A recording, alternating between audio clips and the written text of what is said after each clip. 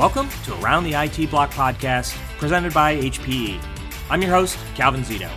In case you missed our first podcast, there's a couple things that are different. First thing is we've changed the name. It's no longer Around the Storage Block, and that's actually a change I made at the beginning of 2021.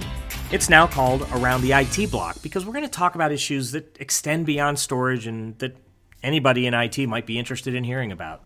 The other big news is that it's now presented by HPE, which means it's an official HPE podcast, and you can find it on hpe.com. So I hope that brings in a broader audience to listen to what we'll be discussing on Around the IT Block. This is podcast number 2, and in this edition, I have Michael Cade from Veeam joining me. In our conversation, we really focused on what's new in Veeam 11. I'll give you a little bit of a rundown of what we talked about. Michael talked about what his top 3 features were in Veeam 11, and then we dove into those 3 features. And then we talked about some of the things that are new in Veeam 11 that are going to be enhancements for HPE customers. So here's Michael Cade from Veeam Software. Yeah, thanks, Calvin. Awesome to be here as well. So I'm Michael Cade. I'm a senior global technologist at Veeam Software, and I sit within the product strategy group. So that reports up into our CTO. I focus a lot around the community, as well as feedback from our customers, our partners, our alliances, and hopefully the feedback that I get, which is generally pretty good from our customers, from our partners, and then I feed that back into our product management, which hopefully makes our product better year on year. So that's me. Well, let's talk about what we wanted to get to here, and that is you guys have released Veeam version 11, and this is a pretty big deal. Obviously, it seems like it was not very long ago we were talking about a lot of what was coming out in Veeam 10, but here we are, Veeam 11. Give me an overview of what you guys were trying to do with this release. Obviously, a lot of features came into it, but is there a high level of what you guys were trying to achieve with Veeam 11? Yeah, so Veeam over the last couple of years has grown into a behemoth of a product, or a platform, I should say. So it consists of Veeam Backup Replication, which is obviously focused around protecting and managing the workloads. But it's also around our agents for Windows, Linux, a new agent that's coming around Mac as well. But really the core of the whole product, the flagship, is that Veeam Backup Replication. So there's a lot of good stuff coming in that version that I'm sure we'll get into. But probably the key, or at least my favorite 3, would be around continuous data protection, a focus around ransomware. Like I think another thing that 2020 will be known for famously will be around the ransomware scare that pretty much everyone has heard about in the news, in the media, and potentially already also experienced at their businesses. And then also around instant recovery and an expansion of what we've already been doing in that space. So yeah, it's a huge release. I think I saw Anton Gostev actually post that there was 14 product releases coming in this one big release. And I'm sure there's more, actually. I'm sure he's being quite modest with that. So let's jump into it, because there is a lot to cover. And let's, as you suggested, let's start with Veeam Backup and Recovery V11. And I know CDP is something you guys have been talking about, and it's here. So let's talk about what you're excited about with your implementation of CDP. Yeah, so obviously continuous data protection. We have been talking about this project since, I believe we did it on main stage at VeeamON 2017. And if you looked at the VAIO filter from VMware and the amount of other vendors that have that or had that or have that capability back then, it was a very short number of vendors on there, and now that's grown and it's got quite big. But this is more of a, why has it taken us so long to complete that project? And one of the key things for us is about being software defined, but also being agnostic to various different architectures across the industry. And obviously we have a wide customer base. So there was a few things that we wanted to achieve. Was obviously we wanted it to be available to everyone. We wanted it to be able to work across any distance. So between one of the demos that you may or may not have seen from a colleague of mine, Anthony Soteri, he's actually running a CDP demo between Columbus, Ohio to Perth in Australia. And like we're talking seconds from an RTO point of view. So these are all important. The premise is that We wanted to make it super simple for our customers, along the lines of everything is really quite simple at Veeam in terms of wizard-driven approach. And then probably the biggest thing, the time it's taken, is because this has to work. When you're talking about business continuity, disaster recovery, you have to make sure that this software will work. And it has to work for those 400,000 plus customers that we have. And that is the reason for the scalability testing, going back to the drawing board with VMware on numerous occasions, improving both ends of our software and helping VMware with that. I think that's a pretty big part in what we've played in this CDP. And the other key part to it on top of that is, so we've already got Veeam Backup and Replication, and the clues in the name is that it does some backup and it does some replication already. We also integrate with, as you know, Calvin, we integrate with storage systems, so we can leverage a snapshot for a recovery point. We won't get into the snapshot versus backup. It's more so snapshot and backups together. And then this adds that one extra piece in that same software stack. And even the best bit out of it all, especially for a technologist, one, there's no additional software and there's no additional cost on top of that. So think about those mission critical workloads, that 5-10%, where you can put them into a policy and start protecting them in that real time, or down to the seconds and minutes rather than the hours. I think that's super, super important for us. And I really like that you guys are including it without extra cost, because this really is a top of the line backup and recovery feature.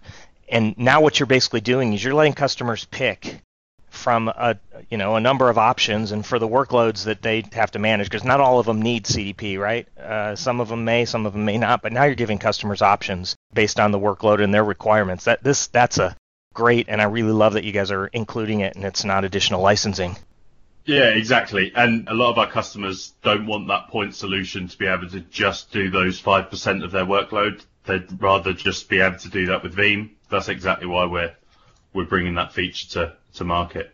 You mentioned in the lead up as we were talking about this and things you were excited about, you mentioned ransomware. Obviously, I've been hearing about it for a while. We've still got our tape organization, and tape is still a big part of what HPE is doing, and the guys doing tape, seems like every other blog post they write is about ransomware and how tape protects against that. But I totally agree with you. This is great to move that ball forward down the field. What has Veeam done that's going to help customers with ransomware? Yeah, so obviously this was brought up very much in 2020, and like me and you, Calvin, I know have been in this world for a while and hear the ransomware stories going back years, really. But in version 11 in particular, so on top of what we've already done, and just to put that into perspective, so version 10, we introduced the ability to upload or tier off longer term retention up into something we call the capacity tier, into AWS S3, into S3 compatible storage, and leverage the object lock API to make that immutable, not only from obviously malicious threats and activity, but also from your backup admin or your AWS admin. They simply cannot modify, edit, or do anything with that backup file, which is great. It means that you've got an offsite copy, very similar to tape, but not as air-gapped, if you will. So tape is still very much in many people's architectures when it comes to preventing, or at least from a protection point of view for ransomware. But what we've done in version 11 is we've gone one step further in that we've implemented a bring your own Linux distribution, but also hardware. But in particular, I know we're going to talk on an appliance type validated configuration that we'll talk about soon. But ultimately, the premise of the feature is bring your own Linux distribution and leverage the Chatter immutable flag within Linux. Don't worry, you don't have to be a Linux guru to be able to achieve this. It's super simple to set up within Veeam. Install your distribution, add that server to your Veeam backup replication server, and use that as your primary backup target. And from there, that will then allow you to keep the primary backups in that immutable state for the time that you've enabled that for being. So that means any deletions from the backup admin, let's say they're accidental, but we know that malicious activity also is on the rise as well throughout 2020 and even before that. but also if any rogue actor was to get in, any malicious threats were to gain access to your network, they would simply have to have physical access to that machine to be able to do anything malicious to that box. So again, it's about giving more protection across the board for all of your backups. So whether they're primary, whether they're off-site and in a different location, it's a constant battle that we're trying to help as we're the last line of defense. The ransomware threat is real, and I say it's kind of inevitable that everyone should prepare or should be prepared for the worst.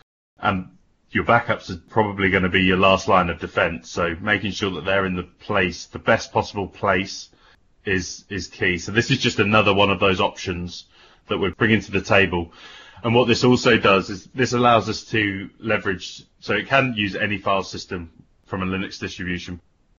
Yeah, and one thing I want to throw in there is that with StoreOnce Catalyst, our API that's used in StoreOnce, it uses a proprietary API, and it's one of the benefits that StoreOnce has had for a while is that it's an API that you're not going to get access to. So it's just lots of ways to protect customers' data from ransomware that exist with HPE and Veeam. So I like what you guys have done here, and it just adds another layer here for if you did want to use an agnostic approach like an Apollo 4500 as a target versus having StoreOnce, which obviously has the proprietary Catalyst API. Yeah, and I guess that comes back, Calvin, to choice. Customers want choice. Customers want the ability. Some customers are, by regulation, they have to use tape. Some are not allowed to use object storage and public cloud. But every customer has a different requirement. So it's about being flexible and giving those choice. Absolutely. So one of the other things you mentioned that you were excited about with Veeam backup and replication is instant recovery. Tell me a little bit about what you guys have done there. Yeah, so historically, where like we've got the patent for instant VM recovery, so basically taking any virtual machine backup that we've ever taken and instantly being able to recover that into any vSphere environment, like we're talking seconds, to be able to ultimately present the backup file as a data store within the vSphere environment and spin that up and get things running, and then use the underlying vSphere storage vMotion technology, if you've got that, which I think everyone probably does now, to move that back into the fast production storage. But ultimately, you're back up, you're back online. So we've had that for longer than I've been here, and I've been here nearly 6 years. So an advancement on that is around being able to perform that instant recovery against databases. So think about your SQL and your Oracle systems. We've been able to back those up in an application consistent state, be able to orchestrate storage snapshots in an application consistent state for many years. From a recovery point of view, and like many others in the industry from a backup perspective, we've got the ability to recover those or publish those back to a test and dev or a secondary SQL or Oracle system so that your devs, your DBAs can have access to a nearly new copy of that data. But what version 11 brings is the ability to actually instantly recover that individual database back into the production SQL server. So or Oracle, and this could be both physical and virtual. Let's say that you've got a database server and it's got 10 databases in there, 10 plus, could be less as well.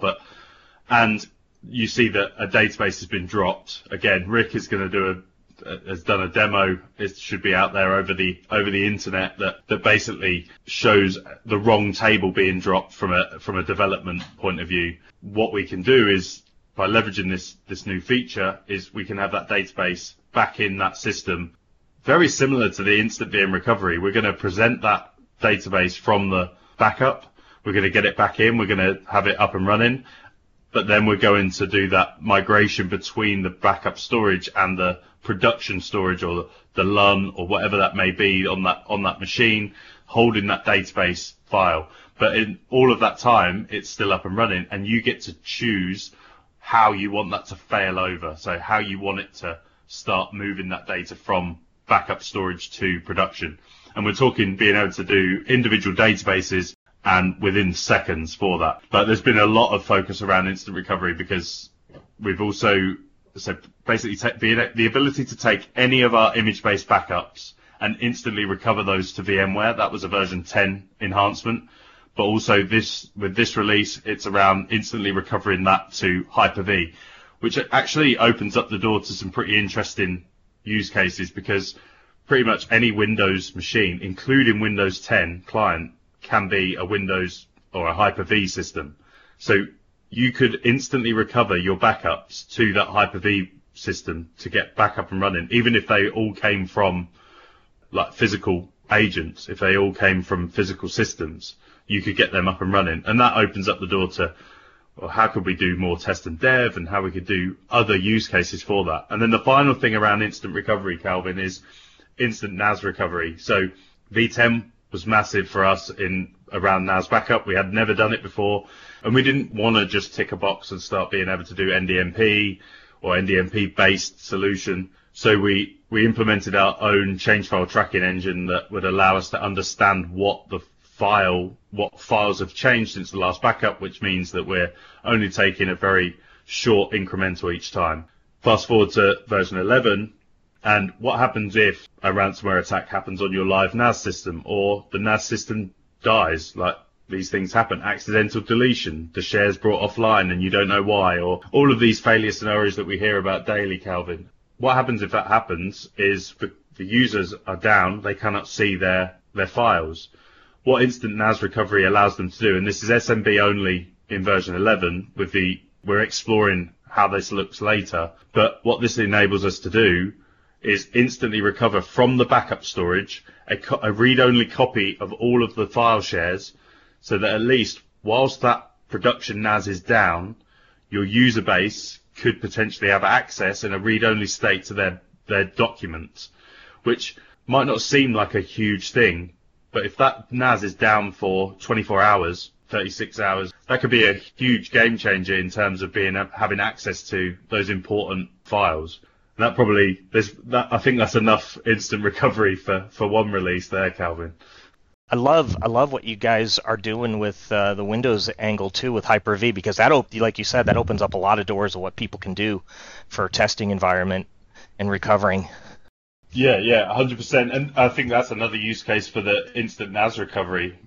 So whilst things like data classification, being able to use that instant NAS recovery piece, expose it to a third party, a data classification engine, to understand a bit more about, well, what are we actually backing up? What file types? Do we need that data that's 3 years plus old? I think if 2020 taught us anything, it's about we need to know what we've got. I think we've all spent a lot of time at home and probably cleaned various different rooms in our houses and found stuff that we have not touched for a long time and realized we actually don't need that. And I think data is exactly the same, is that the hygiene for data is something that is going to be required. Yeah, totally agree. And, I was actually thinking about this last night. I'm guessing you've been around the industry maybe not quite as long as me, but back when there was this big push around this thing called information lifecycle management, and I'm thinking about where we almost are today. It's almost like, the promise of information lifecycle management never really happened because there just wasn't the tools to do what we need. But the tools are starting to really rear their head, and customers need to have that kind of insight into their data. And there's no doubt that I don't think that term information lifecycle management is ever going to come back, but having more intelligence about your data it's just key to where I think the industry is going right now. Yeah, exactly, Calvin. And that's the conversations that we're having out there, right, with our customers, whether it's the customer that is focused on the storage, the backup, the data management, the infrastructure guys.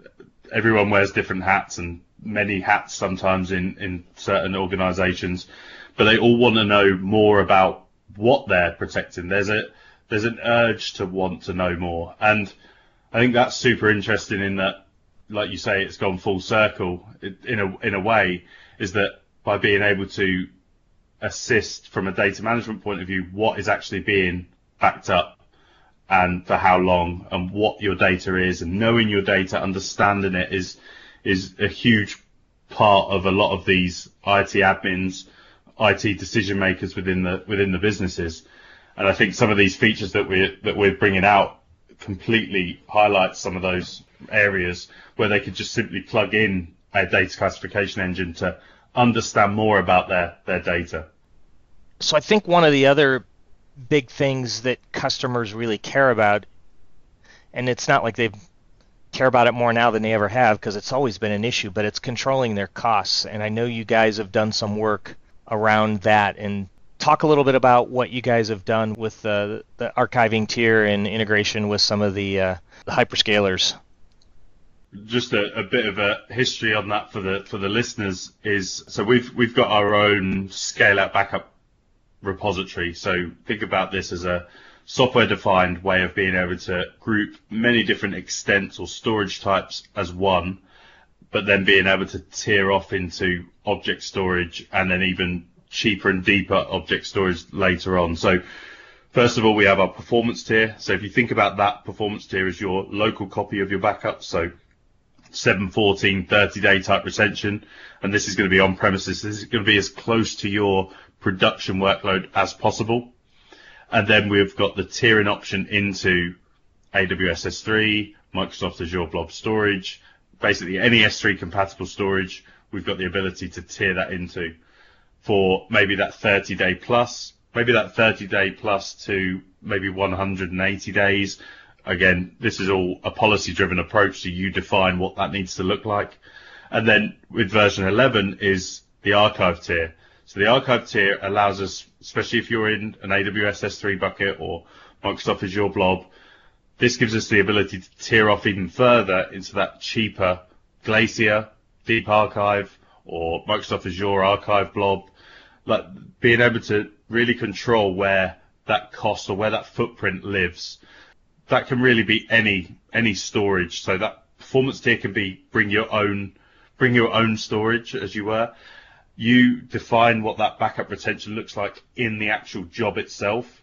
So if that job needs to last forever or for years, and you land it on that scale-out backup repository as the target, it doesn't matter what the job says, we will absolutely keep the retention, but the scale-out backup repository's policy will determine where those restore points are kept, so that you're keeping the backup for regulation or restore scenarios. On top of that, it's going to tier off those backups into those areas. And that's where the immutability comes in and being able to really reduce the management overhead of where you're storing your backups. So the important thing that I think I heard there is this is going to be policy driven. It's going to be fairly easy to set up by somebody just making the policies and defining what they want in terms of moving off to the cheap and deep storage. That's I guess maybe the way I think about it, it's like the stuff that you're going to write once and you're going to almost never want to read it back. It's just there as an emergency copy or for regulatory purposes. Absolutely. So the archive tier is very much that write once, hopefully read never. I'm not sure that works as an acronym, but not like the worm acronym, but write once, hopefully have to never read ever, but we've got it just in case the auditors come round the corner and want to see it.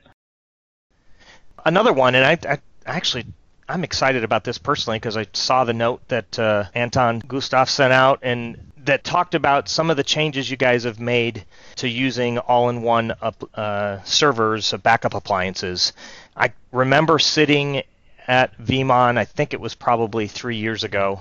I'm probably saying more than I should because, that's just what I do. But I remember sitting in a room, Tim Smith was in there and he was talking about how, wow, there's just all this kind of people want to be able to use like an Apollo to do as a backup appliance, and you guys kind of keep pushing store once, and I think it goes to the question again of giving customers choice. And so now here we are a few years later. I don't know that many people know this, but the Apollo 4500 line actually sits in storage now. So amazing how things start to roll when responsible organizations now can get revenue recognition for the work that we do.